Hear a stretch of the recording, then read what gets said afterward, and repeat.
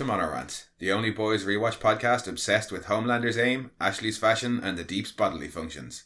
I'm one of your hosts and jack of all trades, Mono, and with me is my co-host and master of none, Kira. Kablam! We're back. Now, after nearly 2 years of waiting, the boys has finally returned, and we're back after a few months of not talking the boys. 3 months. Well, not talking the boys on mic anyway. We pretty much can't go a day without talking the boys, in fairness. Yeah. But we're going to be doing things a little bit differently this time around because we haven't seen any further in the show for a change. No, it's weird. We're going into this season blind. Yeah, so we have literally only watched the first episode, and we're going to watch the second episode after we finish recording today and then record about that. Yeah, and also predictions, things like that, because they've moved quite dramatically away from the comic book storylines. Yeah. In some aspects of it, you can't really predict what's going to happen. We're going to fucking try anyway, though. Oh, yeah, we are. We will still be talking about the comics, though, so possible spoilers for the comics, but no spoilers for the show anymore. No, because we can't. Because we don't know. Yeah, because we don't. Because today we are talking episode 1 of the long-awaited season 3, and that is Payback. It was written by Craig Rosenberg, and Ellie Monaghan was the executive script editor, both of whom have done a couple episodes of the show in the previous 2 seasons, yep. And director Phil Segritia, who has done probably, I think he's directed more episodes than anybody else at this point of the show. Yeah. And even though it was the same director, it still had a slightly different visual style, which was nice. Yeah, it got a little bit art housey there at points. Yeah, I meant to look up the director of photography for this episode actually, but I completely forgot. Especially Butcher's entrance. Butcher's entrance. Just The appearing the very Blues Brothers nun coming through the doorway on a hoverboard. Well, we've seen him just appear randomly in bathrooms before with Mesmer. That's how George Michael got arrested. No, I think the interaction between George Michael and the police officer was slightly different between the one in Billy Butcher and Mesmer. Yes. Not that different between Ashley and Director Burke, though. Oh, he didn't wash his hands. No. Oh, no, he did not wash his hands. He didn't. He still had the hair in his hand. Gross. Yeah, no, it was pretty gross and it was pretty rotten, but it's good to be talking to boys again, and especially new boys. Diabolical was one thing, but we're back with the main show, and I could not be fucking happier. Yeah. Like, the first episode was brilliant. Yeah, the panic that happened in this house at 1:05 this morning. Yeah, when it because the episodes wouldn't upload. I was like, well, fucking restart it, reload the app. No, restart it again. No, and then, eventually, I say eventually, it was like 6 minutes past 1. Yeah. We got into it and watched it about 4 times. Yeah. And then got 3 hours sleep and we're like, right, wake up, record. Well, watch it one more time and then record. Yeah. But before we go into the specifics and start... Summary? Yeah, we'll go for the usual summary. A year has passed in the world of the boys, and the more things change, the more they stay the same. Vought are riding high, having survived both the public revelation of V and Stormfront's Nazi past, while the boys are still the underdog despite Huey's promotion and government backing. But with Starlight being made co-captain of the Seven as Homelander spirals further, and Huey's new boss not being all she's cracked up to be, there's still a hell of a lot more change to come. And yeah, I expect a hell of a lot more change and upset to come. No, well, episode 1 is basically, where are they now? Yeah, it's a bit of a catch-up, because a year has passed, but they do the catch-up pretty well. There's very little of anybody being like, oh, here's what I did for the last year. No, it's like, this is where they are now. It's kind of very similar to their initial introductions in season 1. Season 2 started with a bit of a catch-up as well. Yeah. In terms of, you had the lads being in the Haitian King's basement and kind of... Yeah, the little kind of, as Huey's walking through and you've got MM stitching up a guy and... Yeah, and in this, the opening, well, not the opening scene, because that was the dawn of the Seven, movie bit, but the red carpet scene functions in the same way as the opening scenes of season 2 did, in that we find out that's where we find out that it has been a year, because one of the people asked A-Train, what have you been doing for the last year? Yeah. You see Homelander having to apologise for Stormfront. You see Starlight's a big deal, and Huey and her are together. You see the FBSA have been working with Vought because Vic's there with Stan. Yeah. So in that scene alone, and then when they're in the bathroom, you get Billy showing up and finding out a little bit of what's been going on with them. So it's all done very quickly and very efficiently. Yeah, well, it's in like what the title card's like 15 minutes in. Well, yeah, but so you get kind of like where everybody is in that first 15 minutes. Oh, easily, yeah, easily. And then it kind of leads on from there to like, this is where they are, this is what's been going on, and now here's this bomb, and this bomb. Yeah, but that red carpet scene just catches you up in the kind of the world really quickly. Yeah. But yeah, the bit before that where we actually get to see finished scenes from the Burke cut of the Dawn of the Seven. Oh my god, I love it. I love the fact that Charlize Theron is better lit, it's better quality. She's always got wind. No matter what way she faces, she has wind. Yeah. The suit looks more like a Marvel or like an actual like feature film suit. Like it's not a practical one like the Vought ones are. The Vought ones look like they're made and they're practical and they have functionality. This looks like the fucking ridiculous ones that you get that don't have pockets or visible seams or anything like that. Her suit looks like a suit for a film rather than a suit for everyday use. Yeah. Like the rest of the suits in the world. I just love the fact that she's like amazingly well lit compared to him, and even the footage quality is different. For them, it's that kind of like real gritty DC, and she's in kind of the sparkly Marvel style, which was very much the whole Justice League thing, was you could almost see where Whedon had done reshoots. Yeah, which bits were Whedon's and which bits were Snyder's. Yeah, and then the bit outside with Burke when he's being... Oh yeah, release the Burke Yeah, cut. all you guys went crazy with that hashtag release the Burke cut. Well, if that's the Burke cut, it probably should have stayed. Unreleased. It's now fucking Snyder. No, I like the line about how they, after the whole Stormfront is a Nazi thing, we weren't sure if we were going to shelve it all together or just drop it on Vought Plus. Oh, like they did with Black Widow. Like they did with Black Widow, yeah. Well, I'm pretty sure that's what that was supposed to be. I also love the fact that he's wearing a Tyrell Corp Blade Runner t-shirt. Yeah, there's a whole ton of Easter eggs in this, and that's one of the few non-boys comics related Easter eggs in that it's a Blade Runner reference. Yeah, no, very nice, I like it. But yeah, you copped that straight away. I was like, hey! Well, in fairness, we went to see Blade Runner with a live orchestra like 2 weeks ago. This is true, so it's fresh in the memory. But yeah, the transition from the film to the red carpet reveal where you see them all sitting in the cinema. I like that it was this kind of blurry... Because as Homelander's watching it and he fades out. Yeah, you get the high-pitched ring. To then this media frenzy and bulbs going off and shouting and left and right and smile and people are shouting your name and it just...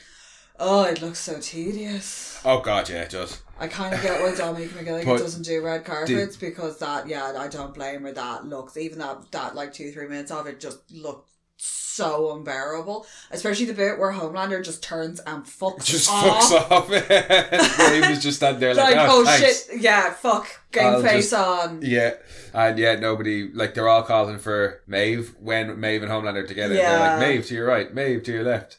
And then he's getting a few pics taken and Starlight comes in with Huey and everybody wants Starlight's photo. She's also back in her old outfit, which is nice to see. It's just like an updated version. It's just the Vought version of it. Yeah. Like, so it's better quality materials. You can see it's like, you know, a little bit fancier than her old one. Yeah, but Starlight is hot shit right now. Yes. And Vought are jumping all over that and pushing that because it's like she's the good Christian girl who took down, well, we don't know if it's too... Her involvement with the boys is public knowledge, yeah. But they're like, obviously Homelander referenced it in the speech at the end of season 2. Saying she was falsely accused. You know, and that her and Maeve were working together to take down, to expose Stormfront. So they know that they're involved in some way.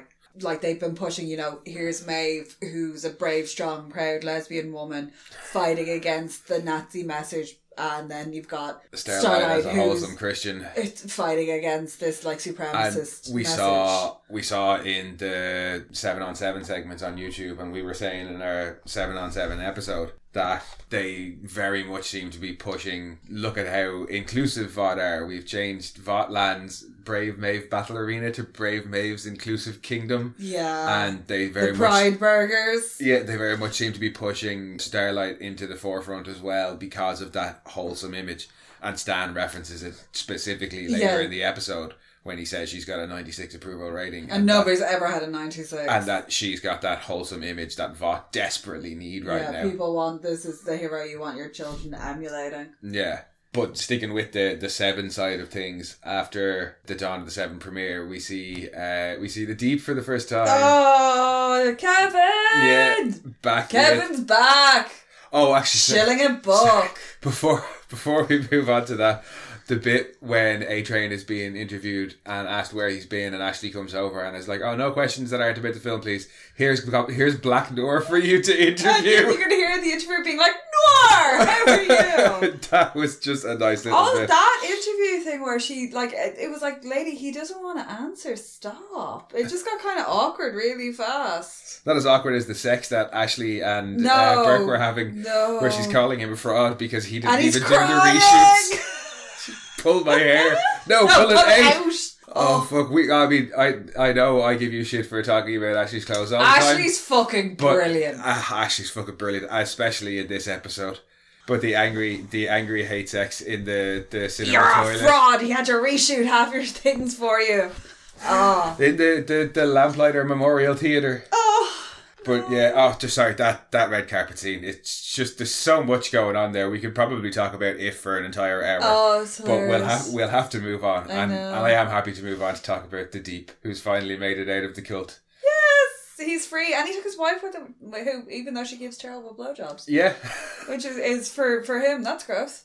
It is growth, and I suppose he's also smart enough to know that It's good marketing. it's good. Yeah, he still needs to get back into the Seven, and he can't just ditch the person who's made him kind of go up in ratings with the women. Yeah, well, he appears on the Cameron Coleman Hour, and he's shilling his new book, Deeper, which we know he, had the title. Yeah, but it turns out that it was ghostwritten for him by Shia LaBeouf's Well, at least ghostwriter. he tried. He tried, and we'll give him props for that. It's more effort than Deep's probably ever done in anything else in his life. Yeah. And this is something that he tried to do, realised he couldn't do, backed off, got somebody else to do it for him, and no sea animals died in the process.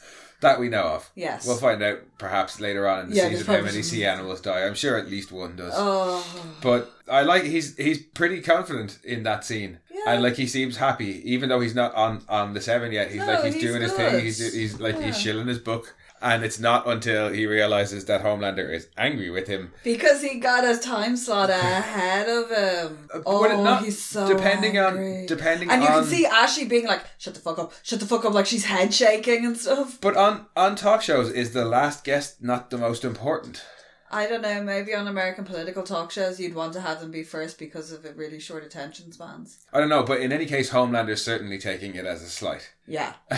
It takes deeper. And it's just the first 4 or 5 encounters he has in this episode are all huge knocks to his ego. They are on the... Well, no, this one he's like, that went pretty well at the end of it. Yeah, no, but Homelander's after taking blow after blow after blow. Oh, to Homelander's ego. Sorry, I think you meant Deep's. No. Deep walked away from that alive. That was like, and yeah, he with says, everything he intact. says that went pretty well. Yeah, they're still, everything's intact. I haven't been disappeared. But Homelander just keeps getting these blows to his ego. And then, which culminates in the ultimate one with the Stan Edgar meeting. Yeah, but I like how when he's talking to Deep, he's like, were you on the slot before me? And Deep's like, yeah, I was doing my book, and here's Cassandra, you remember my wife, we got out of that fucking cult, and blah, blah, blah, blah, blah, blah, blah, blah, blah, blah, blah, and he talks for ages, and then he says, so maybe get me back on the Seven. Yeah, he's and like, I'm ready to go, like, put me back on the team. Yeah, he's and like, look how Homelander good just I've says, been. how? And he's like, how what? Like, how do you put me back on the Seven? And he's like, how did you get the slot before me? Because he hasn't made it past that at all. He's still processing that. I was happy to see, purely for the Deep's well-being, but I was happy to see that Homelander recognised it wasn't the Deep's fault that he got the slot before him. Like, he knows And he does. knows that Kevin's an idiot. He just, he leaves it, and he's like, once the Deep kind of apologises and shows the fear that Homelander needs to have, he's like, okay, fine, it's not your fault. And even gives him, it was good to see you. Yeah. Which was unexpected. Yeah, he's doing well for himself. He can learn. No, and I also think... It's about time he learned some fucking humility, in fairness. No, but he's also... knowing the way his schemy little brain works. Yeah. He's going, what did he do? How is he... Because he's What? earning back the public's True. approval after... these not allegations, after he put like, something where it shouldn't have gone. It sounds like he's the unwantedly. first person to have been kicked out of the Seven. Yeah, and is he's the actually Deep. earning a way back into it. And yeah, like, as opposed to A-Train, who Lamplighter was retired, we were told. Marathon Man was probably retired as well, we don't know, but he lasted 4 years on the 7. Or not Noir, Translucent was blown up. Yeah, Translucent was killed. But yeah, Deep was actually fired from the 7 and now is actually doing quite well, and he has a At least he's not in Sandusky, Ohio anymore.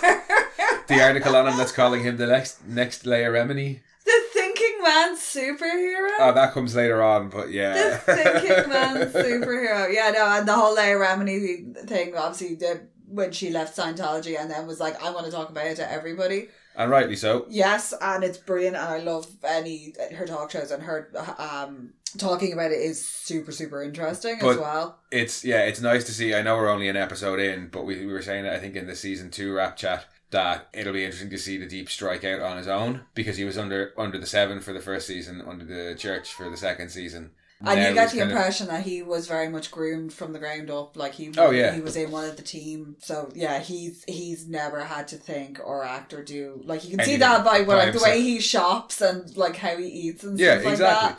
So yeah, it's nice to see that he's striking out on his own and not making a complete balls of it. He seems to be doing okay for himself. Yeah, and I think he has genuine affection for Cassandra.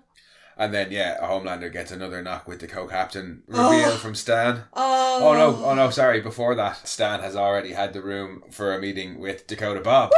Dakota Bob! So, yeah, like in the comics, Bobby Singer is going to be Dakota Bob. He's running for president. They love a cowboy in the White House. Yeah, that's in line with the comics. Yeah. The announcement for the running mate, if it's not Victoria Newman, I'm going to be horribly disappointed. Well, she can be Vic the Veep. It looks like they could be going that way with the show, that Bob is going to become president. Vic Newman will, by the end of this episode, she's going to get exposed, at least to the boys. So it will become known that Vic is a Vought person, but will still probably get on the ticket because, as we know, Stan has contributed money to Bob's super PAC. His hefty donation to his super PAC. Yeah.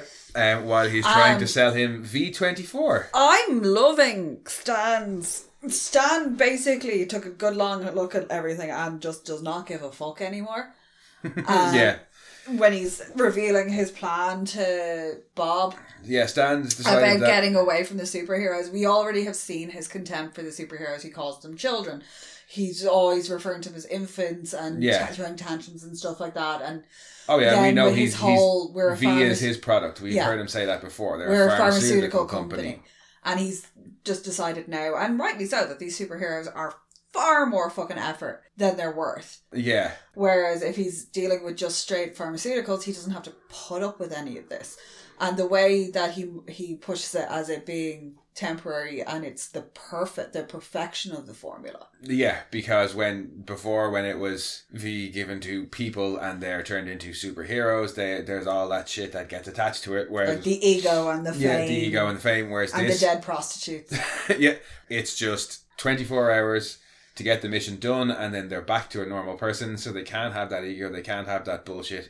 And it's a much, much better product from his point of view and from Bob's point of view, because as he points out, what happened in the Hard Rock Cafe in Lagos was a shit show, and Black Noir should be up on war crimes, which is another little Marvel dig, I think, there at Civil War. And I think that a little bit of inspiration could have come from the comics there for Stan's attitude towards V, because Edgar in the comics certainly gets there by the end where he's like, superheroes are a bad product and we need something else. Yeah, but in fairness, in the comics, the superheroes aren't living in the same tower he's working in. They're floating up in upper orbit, so where he doesn't have to look at them. But Mallory, on the other hand, in the comics, is the reason that the boys have this stable version of V is because he spirits Vogelbaum away from Vought and knows well enough that the government will want V for the army. Yeah. And knows that that's going to be a shit show. So, that's when he sets him up in that like cabin in the woods. Yeah, he sets Vogelbaum up in this cabin with a little lab in the basement and tells him, make V, but I want you to make the process take fucking ages, and I want it to be ridiculously, prohibitively expensive, so that it's never a viable option for the government to mass produce it for the army. And in the comics, it's like $4 billion a hit to turn the boys into super strong. As adults, to turn it into a stable thing, whereas it does seem to be, like in the comic books as well, it's also out in the wild. Well, yeah, but this is to get you that stable version costs $4 billion a pop. So yeah, the government are never going to put that into like a mass production.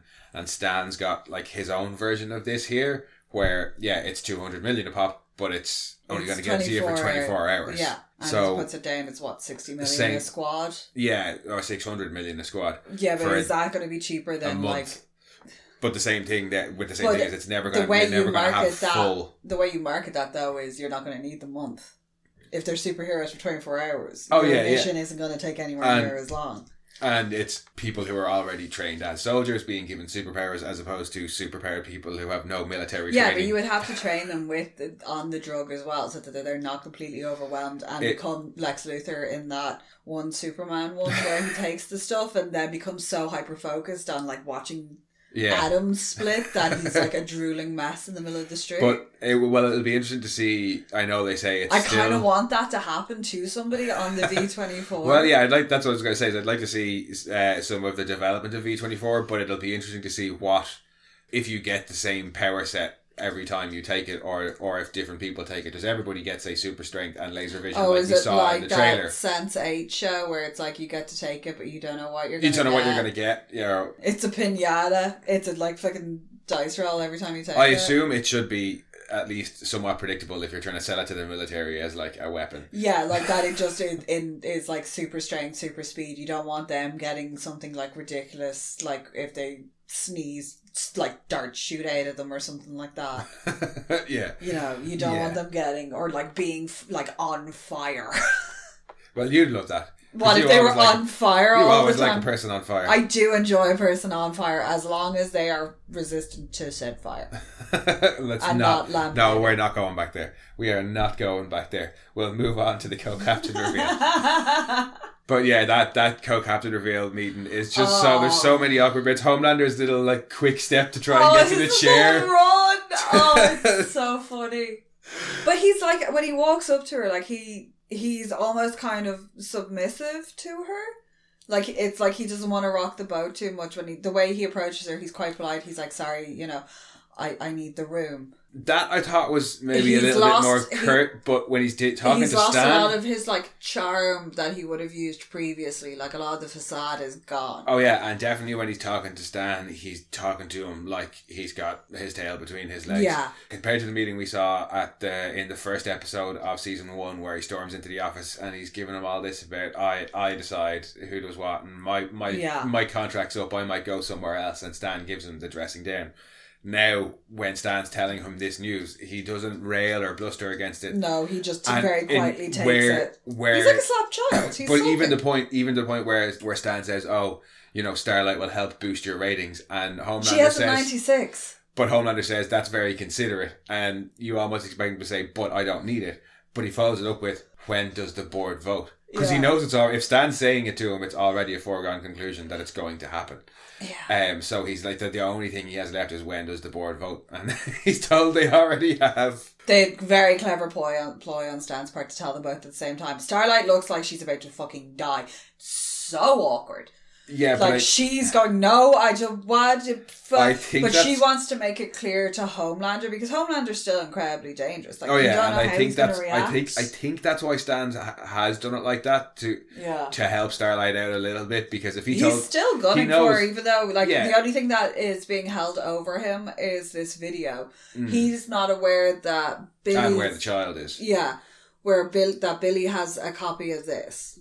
Maeve presumably gave him a copy of it for safekeeping in case anything happened to her. Yeah, but no, I think Stan has done that. He's brought Starlight in to tell her in front of Homelander, because he knows if he tells her and then goes to Homelander and says, "Oh, by the way, Starlight is the new co-captain, it's all been sorted out already," he will be like, "Oh, this is Starlight's fault." Yeah, and I do understand her reasoning for backing up off it, because you know. Yeah. And Stan knows, and he's like shit stirring as much as the next person.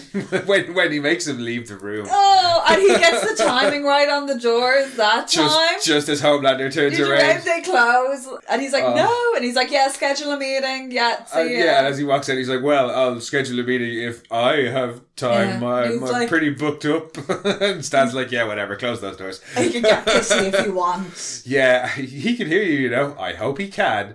It's just the balls on Stan. And when he says... He needs a wheelbarrow from them balls. When he says to Starlight, or we both know why he won't do anything, is that the video of them on the plane, or is that something else, I wonder? I think that's that lovely little secret he has in his headquarters. He gets to keep her. She's keeping him satiated. Oh, what that? They discovered what happened when Stillwell was taken away from him. Yeah. Oh, so you think that's what they have over him, is that Stormfront's still alive and not the video? Yeah, I think it's that she somehow soothes him. Yeah. No, and like is placating the ego. Why else would he have access to her? It's just, I don't know, it's just the way Stan says, or we both know why. I'm sure we'll find out. Yeah, well, also they've lost Ryan as well.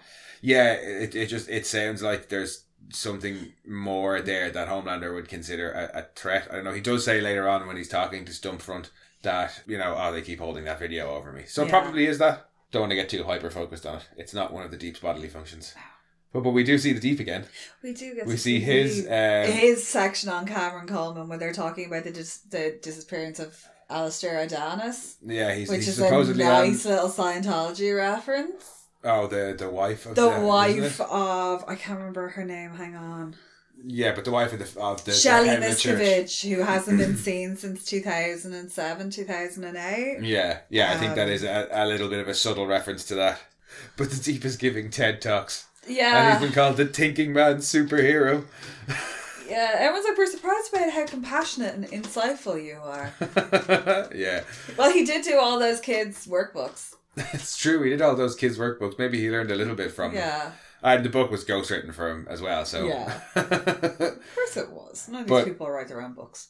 Yeah, I'm assuming, even though we saw the Deep... When the Deep and Homelander meet, it looks like the Deep has just come off set. Yeah, like he'd finished taping it. Because that's why Homelander says, did you get the thing before me? And Homelander walks on then and does his bit. Yeah. But we don't see the Deep's bit till later. I don't know. I think they're all pre-taped. But that looks like... Because that section looks like it's somebody flicking through the various channels. Oh, it is actually, because that leads into the American Hero TV spot. Yes. So, yeah, it is. It's supposed to be the airing of that. Yeah, you're right. Superhero Bachelor. It's so bad. I'm sorry, American reality shows like that whole concept, and it's so dragged out, and it's so dramatic and cheesy and over the top, and I fucking hate it. Yeah, it's I can't cope with it. And then like the busts all wearing, it's like, time to hang up your cape. Now, I watch Drag Race, but at least Drag Race doesn't really do that. You get like a big fabulous lip sync before it. But yeah, no, that one's a bit drawn out. But yeah, the Deep They should make the two losers fight. That'd be more fun. No, show us why you should be in it. Fight, to show us your passion. Yeah. No, not the face, obviously. I assume there has to be some element of using your superpowers worked into the show. That's to decide who goes on to 7. But yeah, no, the Deep on Cameron, I think, is just basically to catch us up with what the Deep has been up to. It's another short scene to be like, And also the fact that they've covered up Alistair Dana's head going poofy everywhere. Yeah. But when we cut back to the tower, it's the photo shoot where poor old Homelander is standing there beside Starlight. Well, looking happy, but definitely not happy at all. Oh my God, Ashley. That's where Ashley literally looks like she's going to be sick at any moment. Well, I mean, look at the smile Homelander's giving. And I think she's been working with him for long enough now that she can probably read behind his facial expressions. You can see he's getting more and more stressed, and it's becoming more and more obviously fake. Like when you've got the whole interview segment at the start where he's repeating I'm just the guy who fell in love with the wrong woman. And Well, I don't think he's supposed to be repeating. That's No, but you get the photo tile kind of thing Yeah, of it's all all these the interviews, different- and you can see. No, that's the same cracking. interview, just No, all it's from it's all different channels Oh, is having it? interviewed him at the red carpet. But you can see the cracking, and that's Oh, just a yeah. continuation of it, where the smile is even more strained, and the That's- eyes are getting more manic. Definitely a strained smile.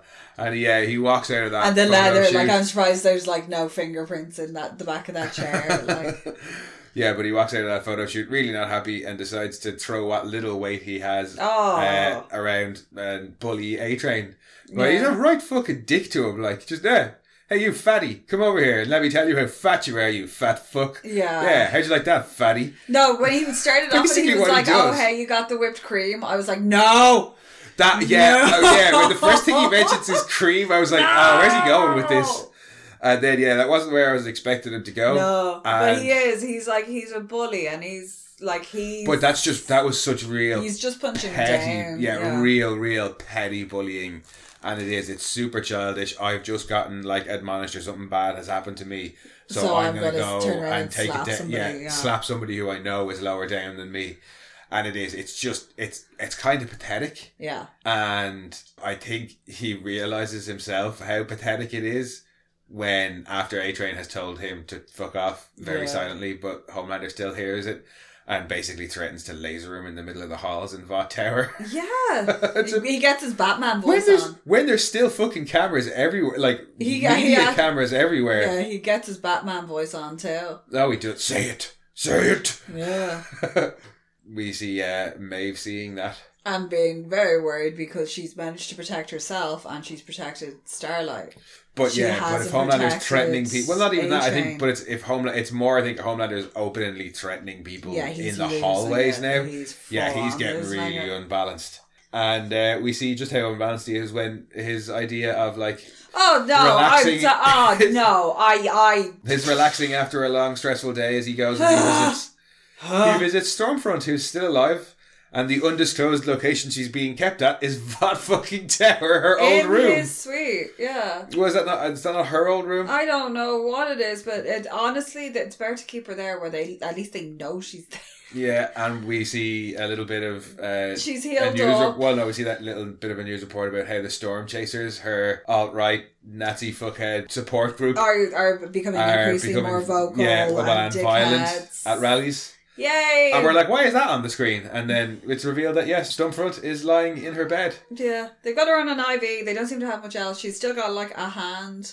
Yeah. Not much else. Homelander tells her how hard his life is, and she's like, "Oh, you've suffered so much. No one suffers like you have suffered. Yeah, let me come and ease your burden." And she's like got the hat. She's like reaches the hand out and he just very nonchalantly like walks over lowers. and No, it's the lowering of the bed. No, it's the shot from behind where he's just kind of shuffling around in his midsection. I'm like, is he undoing his pants? I think he's undoing his pants. And he's like, here you go. Oh, is he going to go get like a stump job off Stumpfront? And he goes over and that scene is just so the way he's fucking doing it while funny. he's ranting, and he lowers the bed and he's like, here you go and you actually hear I it think going. he says, here you go he as does well. say, here you go, and you hear like the into the hand. Yeah. And there's various noises and you can see her moving. And as he's getting his like rant on and he's working up a good head of steam and she's And like, really oh getting yeah, into we'll it. get the open bench, and he's like, Yeah. what? You'll- No, you'll lead yes, an army. no, yes, You'll no, lead no, an no, army no, of- no. Yeah. We don't need an army of Supermen. That's the point. I am the master race, it's me. But just the way he's like, master what? race. No. And she's like, yes. Yes. And he's like, no. And she's like, yes. He's like, no, God damn it, we've talked about this. It's all just, everything he does sexually is so hilariously fucked up. Yeah. Just And with- then just walks away and it's like, you just rest.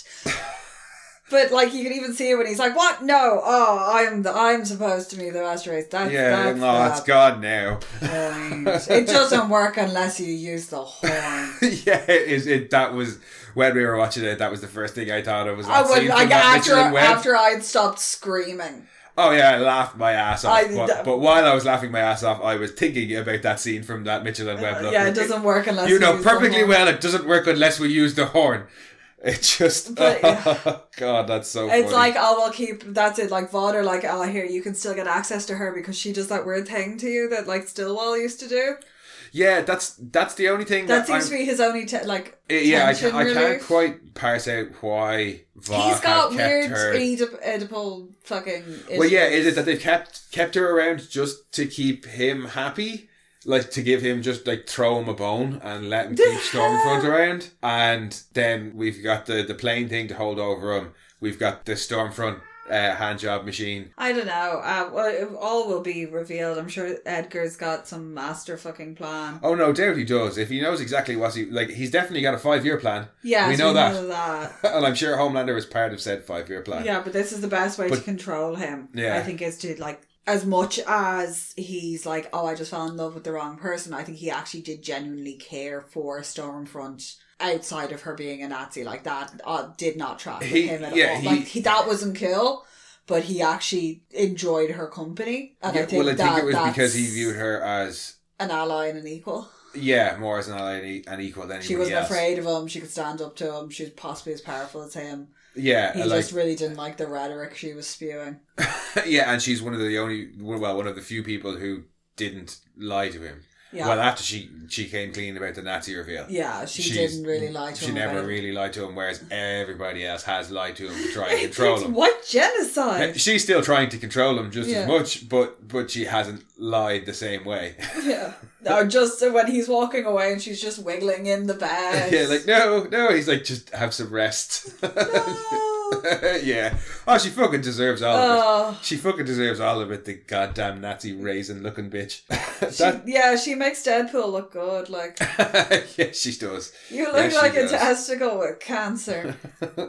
But that's kind of all the Seven stuff. Well, not all majority of the Seven stuff for the episode. And the boys have been getting up to plenty as well, as we find out. First off, when Billy comes to see Huey in the toilets. Yeah, well, Huey's appearing on a red carpet with Starlight, and well, he's just there. Seems to be there as Starlight's +1. Yeah. But Newman's there as well, and you get the interaction between them where Newman's like, "Kill me," and he's like, "Oh, it's a murder suicide." So that's like, okay, they're still working together. The morning after the red carpet, you see just how serious him and Annie kind of are, and that he's living this, he's got a nice apartment, he's got himself a Peloton, he's got a NutriBullet, he's living the yuppie lifestyle to its fullest. Oh, he is Patrick Bateman light as far as I'm concerned, with his Billy Joel and his NutriBullet and his Peloton. He is Patrick Bateman light. Yeah, but he's done it in reverse. Patrick Bateman worked his way up to killing people. Yeah, he did all the killing people and then became a weird yuppie who's obsessed with the boring stuff. And skincare and fucking... Oh my god, they had it. Yeah, he's Patrick Bateman in reverse. Yeah. That's a very, very good point. Yeah. He's Bateman buttoning? Benjamin Batemaning? I don't know. Oh, we're labouring this and I don't think it's going anywhere. No. But I couldn't work out feeding cats into ATMs in there anywhere. No. But before we get Huey's boring yuppie day, we have the termite party. Because that's why... No. That's why Butcher shows up to say, we have been tracking so-and-so for a month. Can we go and have a go at him? And Huey is like, who's your source? I'll go and, who's your source? And I'll go and talk to Newman. And it's like, hang on, Huey's giving the orders? Nice. We knew that. We knew a little bit of that from the trailer, but yeah, we get to see that Huey actually is the one in charge of what the boys do now. And Butcher's not too happy about it, but is playing ball because he's even going to give him expense reports. Yeah, I don't want to know what those expense reports are. Also, they're in the Flatiron Building. Yeah, we find that out later. They're in the Gridiron Building, which is straight out of the comics. Yeah, delighted about that. The termite party is the first real boys thing that we get in this episode. Why does Zoe have to explode in the start of every episode? Because it's the boys. At this point, all we've had is some hilarious scenes and some riding in the toilet. Yeah, this has to be a super violent episode. Oh, well, up to this point, it hasn't been a super violent episode because across this scene, we get a guy climbing inside another man's penis and I don't want him. Come on, you've never seen it on TV before, anyway. No, I know that, and I'm going to be really, really afraid to go on the internet in a while. But no, when they get to the termite party and he's doing the Barbie doll, that's kind of hilarious. It is. They're like, But what I didn't get was everybody else at the party running over being like, oh my god, look what he's doing. Like they were like fucking children.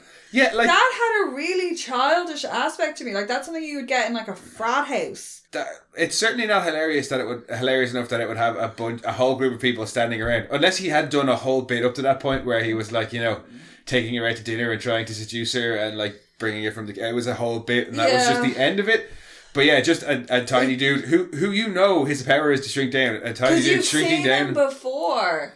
Yeah, he's in the night. He's in the very first episode. Yeah, he's taking a running dive.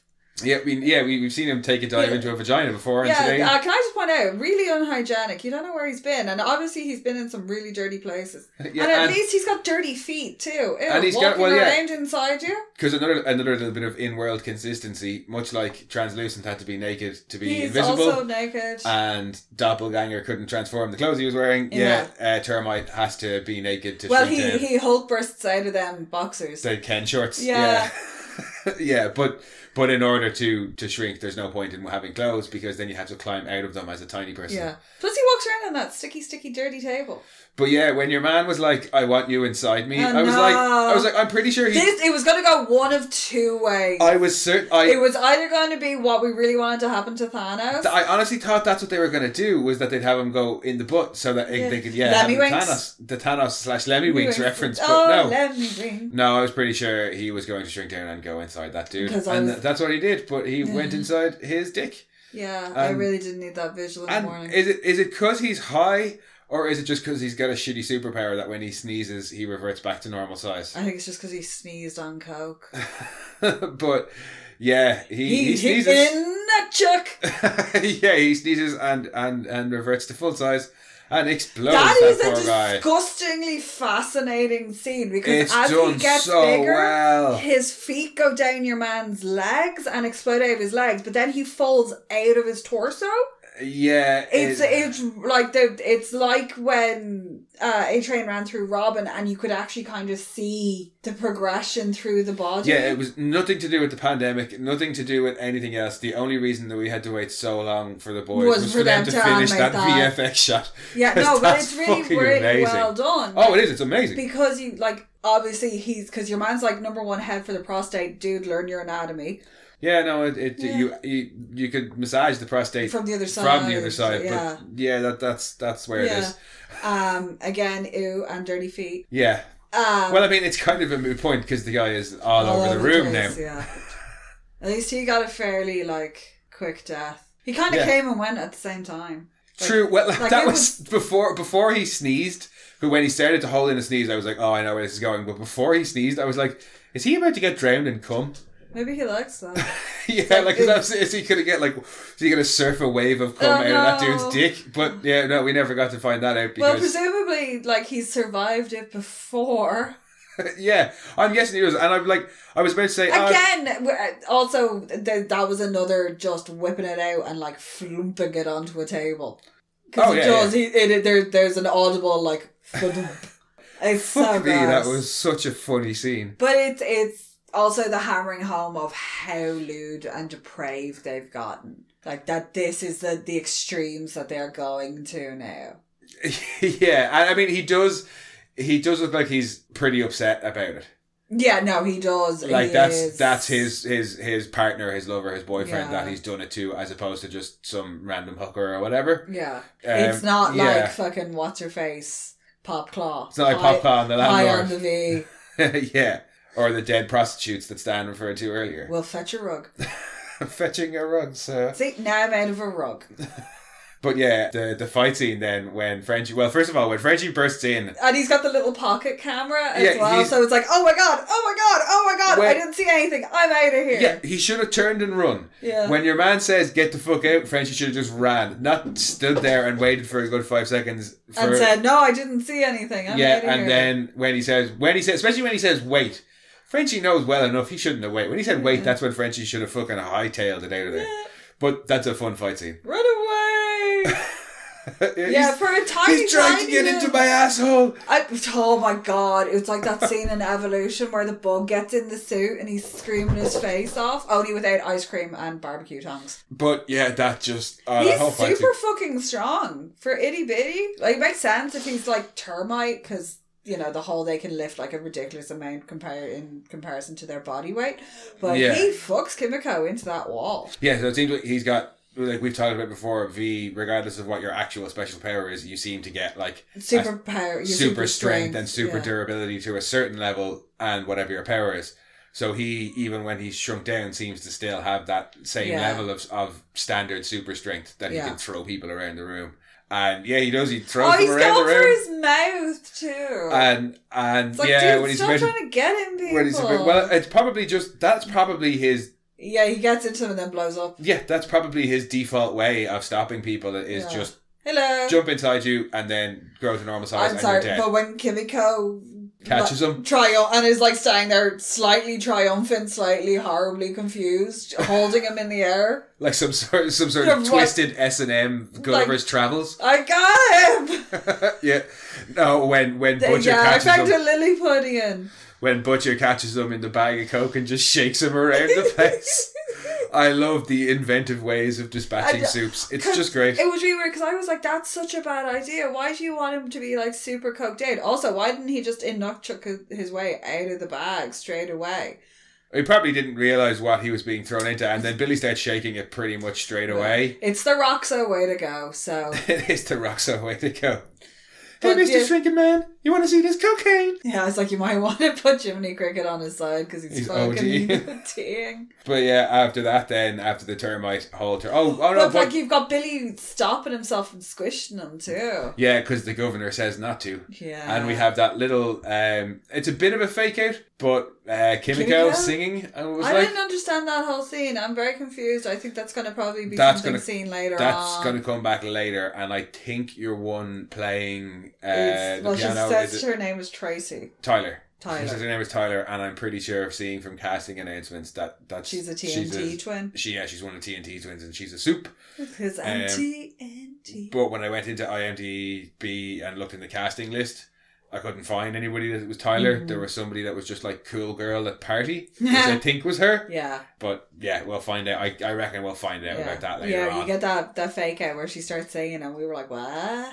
And I don't know if it's so much about Tyler so much as it is Kimiko's desire to express herself. yeah, because we see her with the piano later on in the gridiron. I love meeting. that bit. And the way she sat on the chair with the knees tucked up is really, really reminiscent to a lot of the poses you would see Kimiko sitting in the comic books. She's just the female in the comic books, but when you see her tucked up when they're in meetings and stuff, she always tends to kind of perch on things. And she's doing her own thing. She's playing with Jamie the hamster. She's petting Tara. She's I reading forgot comics. about Jamie! She's Jamie! Jamie the hamster. Oh, I forgot about Jamie entirely. Oh crap! They could have even brought Jamie into it because Termite could easily have had his own hamster. Hamster. Yeah, but Huey has to find him, and Huey was there. True. Jamie. But speaking of Huey, his day when he gets into after his sex and his Patrick Bateman routine, he goes into work and where he's like number one cool guy in the office. you're oh my one God. coming up to him though and being like, oh, we had a report of a soup jerking it outside a lady's window. It's like, well, how do we know it's a soup? Oh, it was the window of a 737. Yeah, that's definitely a soup. Fucking brilliant. There's something on the wing of the plane. There's something coming on the wing of the plane. Yeah, ejaculation at 10,000 I feet. really wanted to be like, if they ID him in the next episode, it to either be like a little headshot of John Lithgow or William Shatner. That would just make me really, really happy. They're like, this is the guy who was jerking it.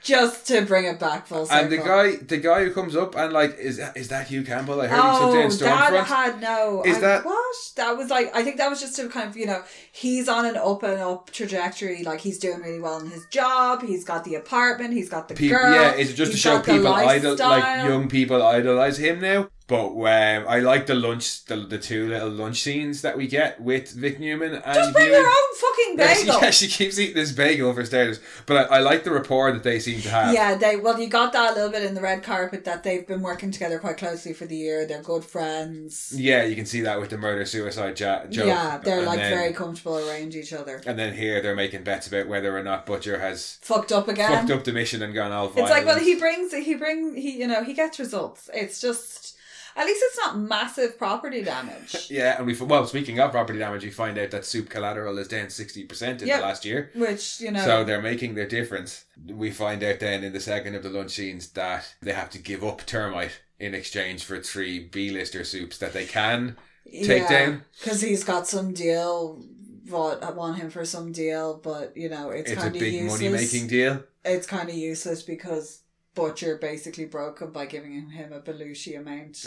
That's a nice line, yeah. Of cocaine. But it's interesting to see that even though the FBSA was set up to... Now, obviously, we know what the story is with Vic Newman, but even though the FBSA was set up to provide oversight to soups, there's still this push and pull where VOD are like... VOD are quite happy to say, you can't prosecute this guy because he's going to earn us that much money. Instead, we'll give you these 3 low people, and the FBSA have to kind of deal with that. Yeah, it's a give and take. It's like... But yeah, it just shows that the government as well, I suppose, don't... Even though Vic has her ulterior motives, it shows the government still can't just throw their weight around at VOT whenever they want. Because if they could, they'd be like, okay, we're going to prosecute Termite and those other 3 guys too. But yeah, that leads then into Huey having to go to the gridiron and tell Butcher we can't go after Termite because... Yeah, the deal's off with Termite, something's going on and we got somebody else, and then they have a bit of a Barney. Because Butcher basically accuses him of, well, now you're basically just working with VOT. The whole Termite sequence was a nice nod back to the way it was done in the comic books, with them having the surveillance and stuff like that, and one of them just watching the screens and watching what was going on. Yeah, and then in the gridiron scene... The office looks like the comics, the way that there's just shit everywhere. Frenchie and the female are just kind of sitting down doing their own thing while everybody else is talking about the missions. They're just kind of waiting to be told, off you go to do your jobs. Yeah. Like you find out isn't there, he's gotten out, so it's just Billy and Kimiko. Oh, sorry, well actually we skipped ahead, but we have found out that Marvin had left when Butcher goes to visit Ryan. It happens before the gridiron fight. Yeah. We find out that Ryan is off in some military controlled compound with Mallory. He's better guarded, because it looked like they had ground-to-air missiles there. Yeah. Which, in fairness, given who their main threat is, that's not surprising. I think it was a really nice choice that Mallory's the one who's looking after him. Yeah. For a whole host of reasons. Mallory's it's very sweet. They haven't just foisted him off onto somebody who does childcare that can sign an NDA. No, Mallory's it allows Mallory to stay in the game, but stay apart from it as well, because she never really wanted back in. She's also apart from Billy, she's the person who knows the soups the best, so she's the best person to determine what threats there are to him. And you also get to see just how much the relationship between Billy and Ryan has grown, because it comes across as very comfortable, very familiar. He's obviously visited him a lot. He's got his trust. It's very sweet. For Mallory as well, also, it's... replacement for her. Not a replacement for her. But yeah, it's a chance for her to nearly, not make up for it, but yeah, she can still something good can come from a relationship that she has with this child, as well as her being the best person to kind of keep an eye on him and his progress. She also can ensure that this time they're going to have a good soup, not a soup who will go around and burn her grandchildren because he's been threatened. Yeah. Well, as he put it, they weren't supposed to be there. We see a bit of growth from Butcher as well, because it does very much seem like that's not the first time he's come with a present for Ryan. Well, no, the way Ryan runs out of the house, greets him, Butcher gives him a hug and is like, hey, look at you, gives him this present. Sits down with him, he's sitting on the floor, it's very relaxed. He's obviously earned enough of his trust that he's telling him about the nightmare he had. Well, he says, I had another nightmare, so he's obviously told him about one before. Yeah, but this is a relationship that's been going on for the last year, and he can overlook the fact that he's Homelander's kid, and he sees him now just as Becca's son. Yeah, I think he's looked past, he realises that, there's still the issue of this is Homelander's son, and he's going to be super powerful. Well, the way he just says, another one of your dad, but it's not... your dad, Homelander, I fucking hate him. It's just 100% concern about Ryan. Yeah, and he even says to Ryan, when he says to Ryan, one day you're going to be strong enough that you'll never have to worry about him again. Yeah. When Butcher says that, if Butcher had to say something like that towards the end of season 2 to Ryan, or even in the last episode of season 2, before he had had the been whole conversation with his dad, I'd say different conversation. Before he had a conversation with his dad, and certainly before Becca died, yeah, or even directly after Becca died, he wouldn't have been able to say that without a bit of hatred or worry in his voice. Yeah. But when he says it here, he doesn't seem like he's at all worried that Ryan will be powerful, and he knows Ryan's going to be powerful enough to not worry about Homelander, but he's not worried. Becca did a good job. Becca had raised him right. I think we were saying this during season Becca's a good mom. Becca was a really good mom. I wish I'd had the breakfast Espanol and things like that, and she made it fun. And Monday morning is Spanish breakfast. Sorry. She taught him how to entertain himself, and that the things that she values, she's instilled in him, and he can see. Butcher now can see Becca's influence, and it's the Becca and the Lenny of it all. Oh yeah. He doesn't. This is his chance to honor both of their memories. He understands that Ryan is sensitive the way Lenny was, and that Ryan needs somebody to stand up for him, but also Ryan needs to learn how to stand up for himself, because that's where he went wrong with Lenny. His dad even says that when you left, who did Lenny have? He was too soft. Yeah. He understands that he's got to teach him how to stand on his own 2 feet, but he can't rely on him. It's like this might sound really bad, but it's like he's upgrading as he goes along. So he went from Lenny, who he didn't abandon, but Lenny, who needed somebody around to keep him on the straight and narrow, to Huey, who was a bit keep him on the straight and narrow. Huey, who was a bit like Lenny, but who learned to stand on his own feet. Yeah.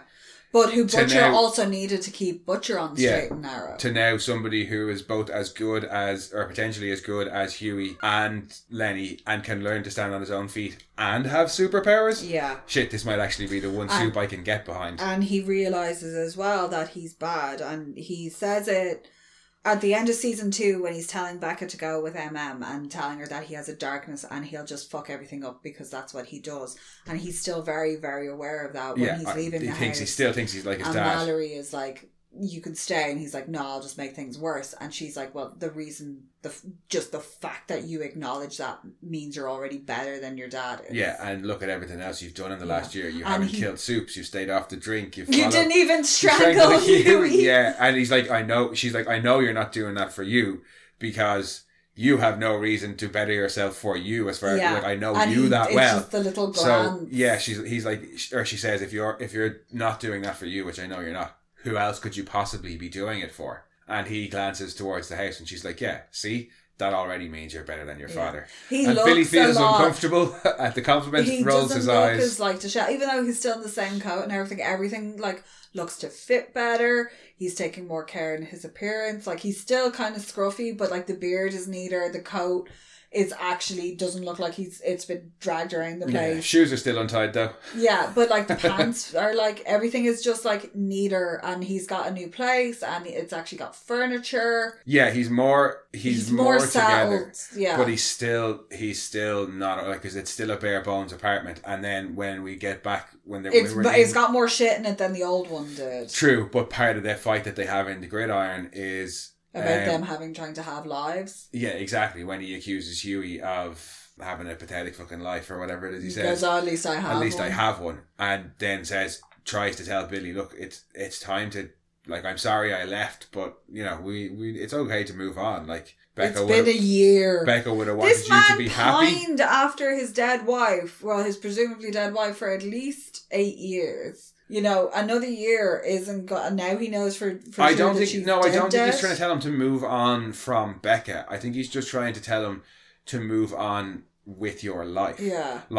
It's a new game now. We've got the FBSA, and they're actively fighting Vought. Yeah, well, he does kind of throw that in his face a bit of, she's arrested more people than anyone ever has, and it's because they weren't actively, Vought were buying them all out of everything. Huey is still in the honeymoon period with the He's still, he's blindsided and not blindsided. It's all the victories. They haven't had any massive defeats yet. They haven't had any massive defeats, and it's the same thing like when he got taken in by Billy at the start of season 1. He was like, oh yeah, we can be cool ass vigilantes like Batman and take down, and then he realizes when he has to blow up Translucent that it's not all fun and games. Yeah, he's trying to say like, look, well, MM got out. Frenchie and Female they're still working with you, but they're doing their own thing. Like, she's trying to learn the piano and better herself, and you're the only person who's sitting here being the same old butcher. Like, Becca would want you to be happy, whatever it takes to get you happy. I don't think he's saying go and find a new girlfriend or anything. No, but at the same time, this is the man who obsessed over his missing wife. And as we can see, he's still obsessed with getting revenge on Homelander, because directly after the Gridiron fight, we see him in his slightly better furnished apartment, staring at the video of Homelander and Maeve on the plane. Yeah. While a not so subtle kettle reaches a boiling point in the foreground. Yeah. Heavy-handed kettle. Just a little bit. Just a little bit. Not as bad as the Homelander. But Homelander at the end of season 2. Yeah, no, that's probably the most heavy-handed they have ever been, was that bit. But the only thing left kind of from the boys' side is Huey being a jealous little bitch. Huey being a little bitch. Oh yeah, Huey. Like, they've been together for a fucking year. Get over yourself. She's obviously not going to move on. She would have done it at this point. Like, yeah, I can appreciate the only way she's going to, like, and the way he's acting, she's going to leave him because he's being a jealous little bitch. I can appreciate the fact that he hasn't, the supersonic news is news to him. Yeah. But he knew that he wasn't Annie's first boyfriend. He knew that she wasn't a virgin. So it's not like... Yeah, get over yourself. Yeah, and I mean, fair enough, when he goes on set, after he sees them talking and laughing. They've been through. But yeah, when he goes on set and he sees them talking and laughing, I can understand a little bit of a twinge. But then the conversation that the two of them have in front of each other is very much of... Mates who used to hang out. Like grown-up people who used to date for a short while when they were teenagers, but they don't see it like that anymore and can totally have a laugh and a chat. And yeah, it's old Supersonic friends. actually seems like a kind of nice guy. Yeah, he certainly comes across as it in that scene. Yeah, because they're like, it's what, 6 to 8 years. Yeah, like, somewhere they're between 18, so presumably 6 to 8 years. Yeah, I'm gonna guess Annie's somewhere in mid-20s. Yeah, and they're just mates, and they happen to have met up again, and like, clearly, if there was anything going on, she wouldn't. She's not. He should know better. Yeah. He should know better. He's bitter. It's so fucking bitter. And she addresses it straight away. Yeah. She's like, you've nothing to worry about. And he kind of cracks a joke and is like, oh, okay. And she's so right to make fun of him when she talks about, it was all butt stuff. We did a ton of butt stuff. But then, when they're in the trailer and they're talking about her being made co-captain, fair enough, he's worried for her. But come on, to be like, you're going to put your boyfriend on the team? Like, what are you, fucking 12, Huey? Come on. Like, you spent the season, most of season 2, being a bit of an asshole to her, and for some reason she felt the need to apologise to you. And now you're just doing it again, even though you've been together for a year. And yeah, she's right. Don't bring that Aquafresh around tonight. You ain't getting no sex, boy. Yeah, and the whole thing about his not wanting her to be co-captain of the 7... Dude, that's like the best thing you could want, is you have her in a position where she can actually affect changes from the top down in the way shit is done. And that's what she says. Everything she says is 100% relevant. Number one, it's going to be a massive inspiration for young women. She can set an example for them. She can influence who's going to be in the most powerful team that's there. Yeah.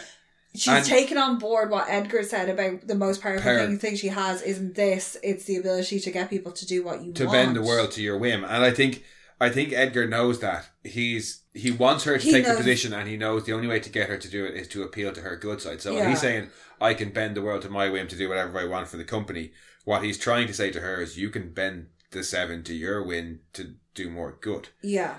Huey can't see that. Huey's just worried about her. Yeah. And justifies it by being a little dickhead. Has she not proven through her actions that she's already a lot tougher than he gives her credit for? Yeah, and bringing up the mom as well was like a low blow. She's been through a lot. And a lot more than he gives her credit for, Oh, for hell going yeah. through. But like when he brings up the mom, it's like, that's not really like as if he's trying to say, oh, the only reason you want to be on the 7 is so that you can fulfill your mom's dreams. And it's like, no, like you know Annie well enough to know that if she wants to be on the 7, it's because of the thing she's just told you. She can do good. She can be an inspiration. Yeah. She can fuck up things at VOT. And for that reason alone, Yeah. like she doesn't even have to be particularly like troublesome to fuck things up at VOT. She can literally just go to the 7 meetings, get told the various things that the co-captain of the 7 would get told by the CEO of VOT, and then turn around to Huey at the end of the day when she comes home for dinner and go, by the way, VOT did X, Y, Z, blah, blah, blah. Yeah, well, like and he goes off to the boys. Like, what more could he want? They're aware of their relationship as well. So obviously the board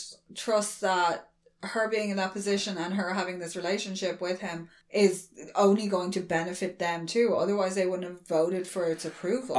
I think the board probably know about Vic Newman. Yeah, so and they know probably that think there could be even a if certain... well, they probably think even if Starlight is feeding information to Huey and Huey's giving that information to the boys, we're going to know about it because Vic will be able to tell us and scupper any plans they have. They can also get in anything that's going on the inside, any rumblings that may not make it to their ears nor through like normal... Yeah, I don't think they put her on the 7 just because she has a 96% rating without thinking about the potential she's a little bit harm. Bit of a double agent without, necessarily realising it. Well, I think they know it though. Yeah. I think she knows it too. But that more or less covers all the boy stuff except for poor who's not really having a good time of it. He's back with his family, but he's not back He's living with his there, wife. Yeah. Though it seems to have all been quite amicable, like their relationship, the way it is now. With that, she's still concerned for him. They still care about. Can I just start by saying, fuck you, Todd. Todd's an asshole. Fuck Todd. Well, no, Todd could be the nicest guy in the world, and I'd still say, fuck you, Todd. Todd coming running into that fucking family photo when the thing he should have done was gone, oh, wait, I'll let you guys take a load first, and then, we'll do one separate. Instead of barging his way in. Yeah, being completely oblivious to MM's uncomfortableness. I'm flaunting it in front of it. And it is flaunting it too, which is just unnecessary. Oh, yeah. They really make it clear that isn't part of this family unit, that his family has moved on without him. Well, I think, Janine's still happy to see him, and I think Monique is still more than happy to have him in Janine's life. Yeah, she's never going to not let him be there, but it is, it's more obvious now than ever that he's on the outside looking in. Yeah, I think, him going back to Billy at the start of season 1 was an unforgivable transgression for her, but she realises that's what he's done to fuck up our relationship. It shouldn't mean that I should stop him from seeing his daughter, especially if he's out of it now. Yeah. And she says that, she's she doesn't bear many ill will. I can't remember exactly what she says, but she does try and tell him, look, you do need to move on. Yeah. And he is a bit of a little bitchy comment, but he immediately rolls it back and is like, no, sorry, I shouldn't have said that. He does. He bites his tongue right away and he's like, I'm sorry. Yeah, but poor all he wanted was to get back to his family, and Monique's moved on. And his daughter is obsessed with superheroes. Poor Yeah, and Flavor Flav, she gets a big ass Flavor Flav, what? No, so at least he's clearly still giving her good music to get into. But it's sad, and then the only other bit we get of is him putting her to bed and going into his room and opening up to a closet. Yeah. And we see it's full of old newspaper clippings. And the first time we watched it, we were we saw the Stormfront and the Gunpowder and Kieran's Encounter stuff, and we were like, oh, is he following up he's something been from earlier? Them from a but lot longer. Then you spot that Robin, what happened to Robin is also there as a news clipping. Yeah. And you see something about Payback having hurt a family in the Queens or in the Bronx. Was Bronx or Queens? I think it's something to do with the lawsuit his dad originally had. Yeah, I reckon I think he's acknowledged previously in his conversation with Annie. His dad. Yeah, he said we got a bit of backstory for him. That his dad has a sickness and he's afraid that he's going to pass it on, and you see that with his OCD, and you see it when Janine is asking him if he's been taking his Lexapro, which is an antidepressant, anti-anxiety. Yeah. That he's aware of this. He has sought medication and assistance for this, and he has tried to get out but he's never going to be able to let it go. Yeah, and has he is this just stuff he's been doing on his own over the last year, or is this stuff that he's had in the closet for years and years and years since before he ever joined the boys the first time? I think this is his dad's research. Yeah, is this his dad's research and his own research after his dad passed on? You find out that Soldier Boy supposedly died in 83, 84, was buried under a reactor. And there's newspaper articles there that are recent to the time, or that are around, would be around that time. That happening to Soldier Boy. So I think this is his dad's research. Yeah, and we talked about that in our season 2 wrap as well, I think, where I said that I think that's probably going to be close to the comics as to what happened to MM. Yeah. But his little brother will have been killed by a superhero or killed for something, as opposed to the horrible thing that happens to him in the comics. But yeah, that's poor MM's lot at the minute. It's not good. Yeah, we get he recognises his obsession and that he can't fight his obsession anymore, so he's kind of given into it, but it's in this kind of weird controlled way. Yeah, no, it's the only thing in his life he has control over at the moment, because obviously having being out, his Monique has moved on. His daughter is splitting her time with those. But I think that was one of the things we said in season 2 when Grace tells him after the meeting with Jonah Vogelbaum, just get out. You need to get out. There's no justice for your father. There's no justice for you. You just go with your family. And take your family and go. We were saying that in the same way that his OCD made him perfect that Vermont country dollhouse, his OCD probably wouldn't allow him to leave the job undone. And it seems like, he still can't leave that job undone. We don't know what it was yet. We'll probably get more of it this season, which, I finally want him backstory. Yeah. But other than that, then the only, the few other bits we haven't talked about are the 2 visitors that Billy gets. First, Maeve comes to see him. Yes. And tells him that, we're going to need to stop Homelander, and I have a couple of bits to help you. Maeve turns out to be his informer. His source, yeah. Which tracks with Maeve in the comic books as she's a long time informant for them. She's the one who had planted all the bugs in Vought HQ for them in the comic books. Yeah, now the reason behind it is different, but... But in this, it tracks because she's been able to hold him off with the threat of this video. But once if that video's gone, that's all the leverage she has. Yeah, so and they don't know how long they're going to have until that video as leverage no longer works. Yeah, so they're going to need an option B, and she has a couple of things up her sleeve. The first is the temporary V. Yes. That she explains what it is, and Billy's like, I don't know about this tested thing. Why the fuck? Yeah. I could potentially turn into one of you, which I don't even really want to be, or I could have giant fucking testicles. Yeah. Yay! And then the other thing she gives him is a file on Soldier Boy. And he's like, I thought he died or isn't he supposed to have died? Yeah, do you remember how he died? I think is how they phrase it. Yeah, she says, nah, if you believe it, and shows him the file, and it says he was dispatched by something called BCL Red, and he's like, fuck, that must have been like a H-bomb or something, because he's nearly as strong as shit, and the penny drops, and Maeve was like, maybe we could use this weapon or whatever it is to take down Homelander. And says Soldier Boy used to run with Crimson Countess and Gunpowder. Yeah, no, he was banging Crimson Countess, and Gunpowder was his sidekick, and if anybody knew what happened to them, those two would. Yeah, so she says, like, be the careful. Actual truth of what happened. Yeah, she says, be careful. That's why she's giving him the V to help him. Because even though they were dickheads, they're still really powerful. And she says that when the 7 passed payback in ratings back in the day, Crimson Countess sent her a box of cat shit. Yeah, which is a total Sharon Osbourne thing to do. Oh god, yeah, definitely. Love it. And then Maeve departs and says, don't fuck this up. And Butcher's back at home. I was about to pour the special V down the sink. Yeah. And Homelander appears. Down the sink? Like, he's such a fucking prick, he won't even say to them. I think it's the temptation is too strong for him. Yeah. I think he's worried about, like, just taking it and going after Homelander himself. And realising that's probably not a good idea. And yeah, that's what Homelander appears and nearly seems to suggest to Billy, because he shows up. That's a scene. That is a scene.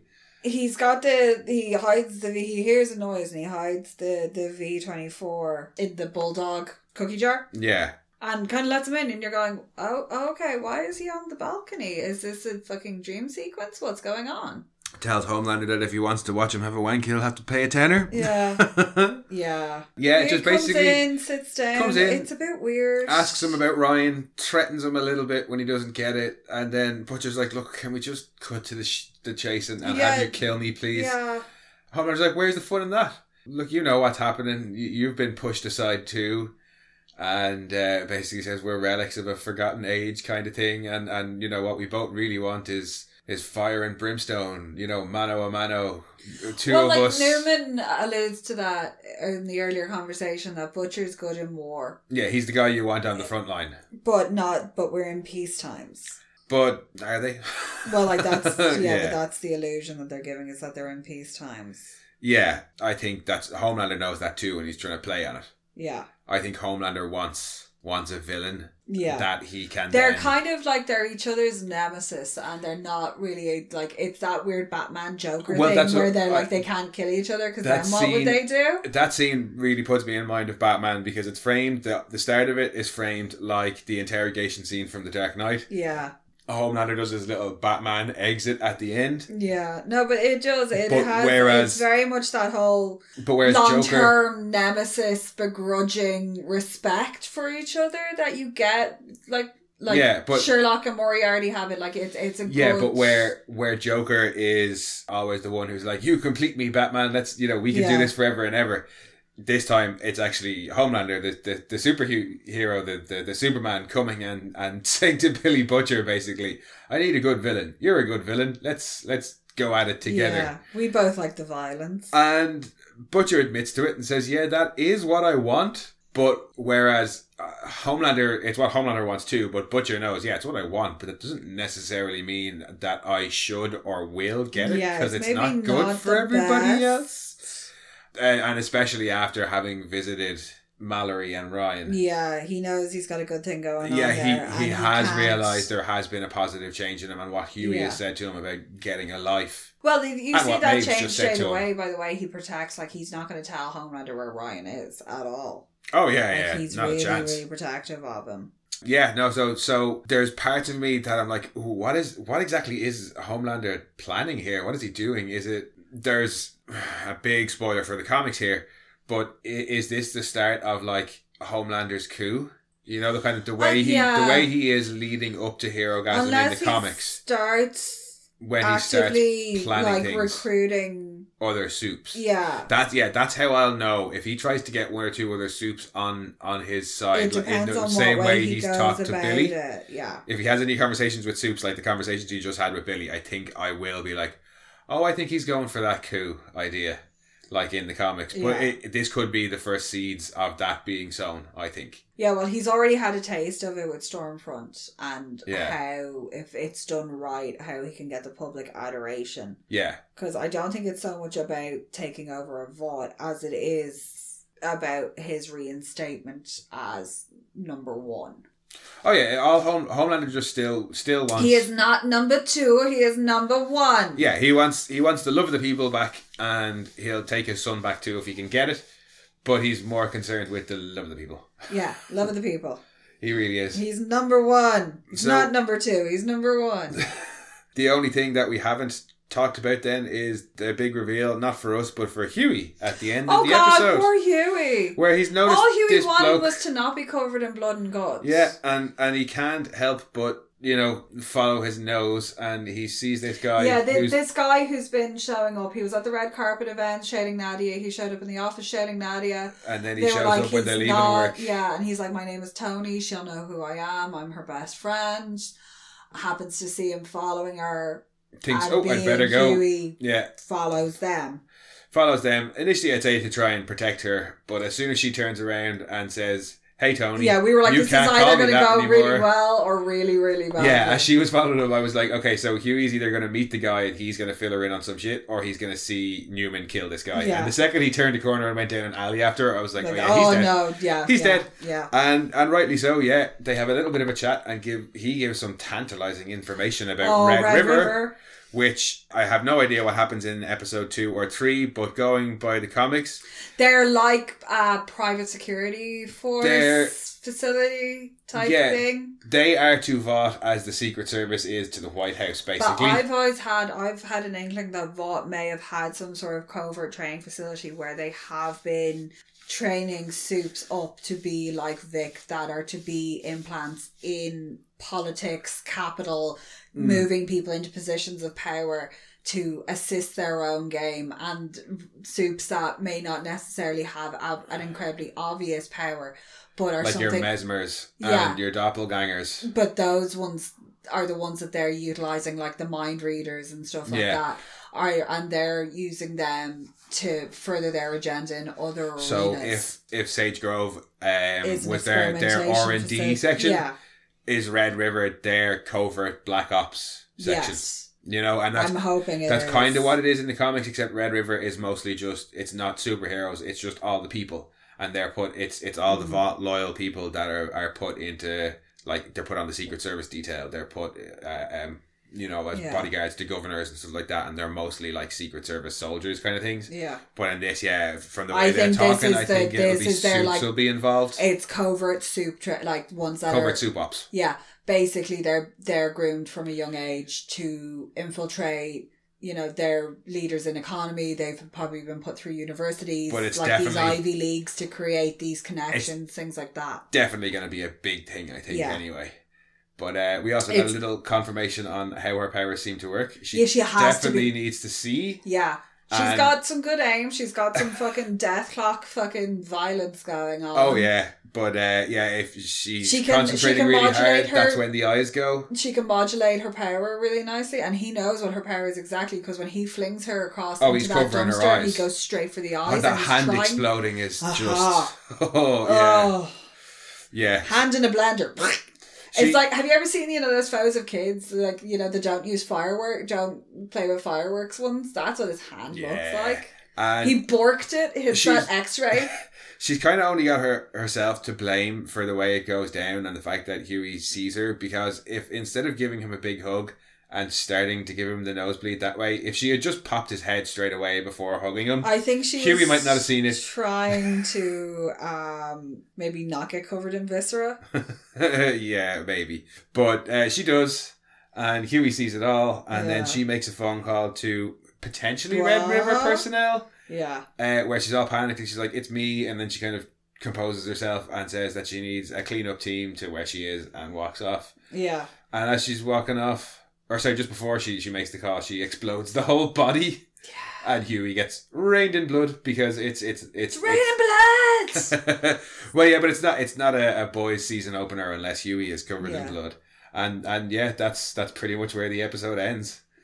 Yeah, it's great. Yeah, I was happy in the same way that Butcher reveals to the boys more or less straight away that Becca's still alive. Mm-hmm. I was glad that Hughie finds out about Vic at the end of the first episode, and we don't have any stupid forced drama and tension over some characters knowing some things and some not knowing it, because that always pisses me off. Yeah, it's a bit stupid. Like, I think everything that they've literally gone for episode 1, it's here's what happened, here's all the shit, this is all our key points for this season, this is all the storylines we're going to be following.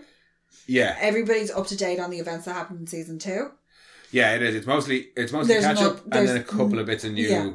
There was nothing that was like that they didn't really address. That was left as a leftover from season 2, because I don't think, especially if they hadn't addressed the Newman thing, that would have really pissed off a lot of people too. Yeah. So it looks like going forward, it's Soldier Boy and the payback stuff. Mm. It's Starlight and the co-captain stuff, and it's Hughie having just discovered the Vic stuff, and then whatever Red River is going on, and whatever's going on with MM. There's a couple of other smaller threads been set up, but yeah, those are the kind of main bits. But woof, what an opener. Yeah. Well worth the wait. Cannot wait to finish this record and jump straight into episode 2. I kind of wish they hadn't used Uptown Girl, because being Irish, every time I hear Uptown Girl, it's Westlife. It's the Westlife it's one. Fucking Westlife, yeah. Unfortunately, I was the same. And it was them doing the dance in the video, because no matter where you went at any point in time, like, that video was playing somewhere. Yeah. And it's just, I can't, no. Sex scene with Uptown Girl, no. No, doesn't work. Doesn't work. Mm-mm. But yeah, no, that definitely a great opener. Can't wait to get watching on the second episode. Thank you guys for joining us. Welcome back to our season 3 records. Glad to be back. Yeah, oh, definitely. You know, delighted. As much as happy as I was to sit down and watch The Boys, I was equally happy to sit down and record and talk about it. We will be back to talk episode 2. Hopefully... shortly. Yeah, within, I'd say, about 24 hours of whenever this episode goes up, you can expect our episode 2 as well. In the meantime, not much of a meantime, we have been recording podcasts about some of our favourite films over on Monorant at the Movies between... just to fill the gap, basically, until season 3 came out. So if you're stuck for something to do, you can head over and check that out. Or you can come and chat with us on Twitter at rantsmono, or on Instagram at monorants_the_boys. Or you can send your own rants to monorantspodcast@gmail.com. And we will see you all tomorrow. Toodaloo. Bye-bye. We are Science Fiction Remnant. This is the Funny Science Fiction Podcast. We are the Caribbean Science Fiction Network. We are Monorants. We are One Accord Level 2 Podcast. This is Sci-Fi.